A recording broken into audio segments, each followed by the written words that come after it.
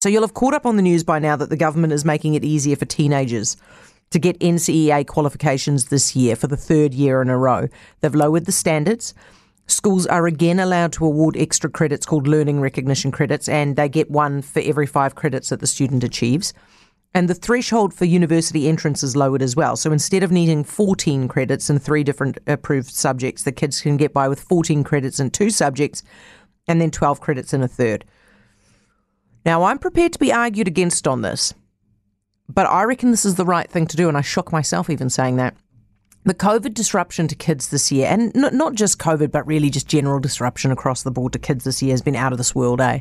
I was talking to a principal today who told me that some schools have seen attendance as low as 30%.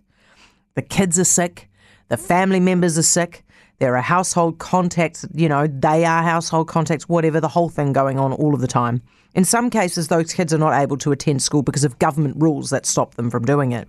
And then you've got the teacher disruption as well. We had so many teachers down. You might remember a couple of months back, schools were closing early. At one point, one school, Linfield College, was calling on 23 different teachers to cover extra classes on top of their own. I mean, this is so far from a normal year. It's ridiculous. If you've lowered the bar for the last 2 years, then surely this one qualifies for it as well.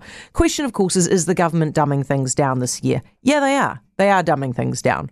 But on balance, it's for the better. Because let's put this in perspective, right? This is not for the smart kids. This is not for the middling kids even. These are not kids who are going to end up, they're not going to be affected by it if they want to be teachers and doctors and engineers.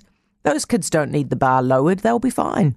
It's for the kids who are struggling to make the grade. It's for the kids who aren't going to end up with fantastic qualifications by the end of their lives.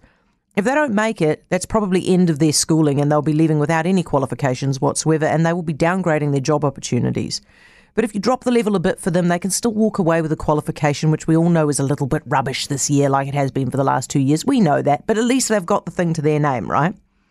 They can still get entry into their Polytech courses. They can still get into the jobs that they might need a qualification for. That's surely better than them losing future opportunities and future possibilities because of one terrible year plagued by bad COVID rules.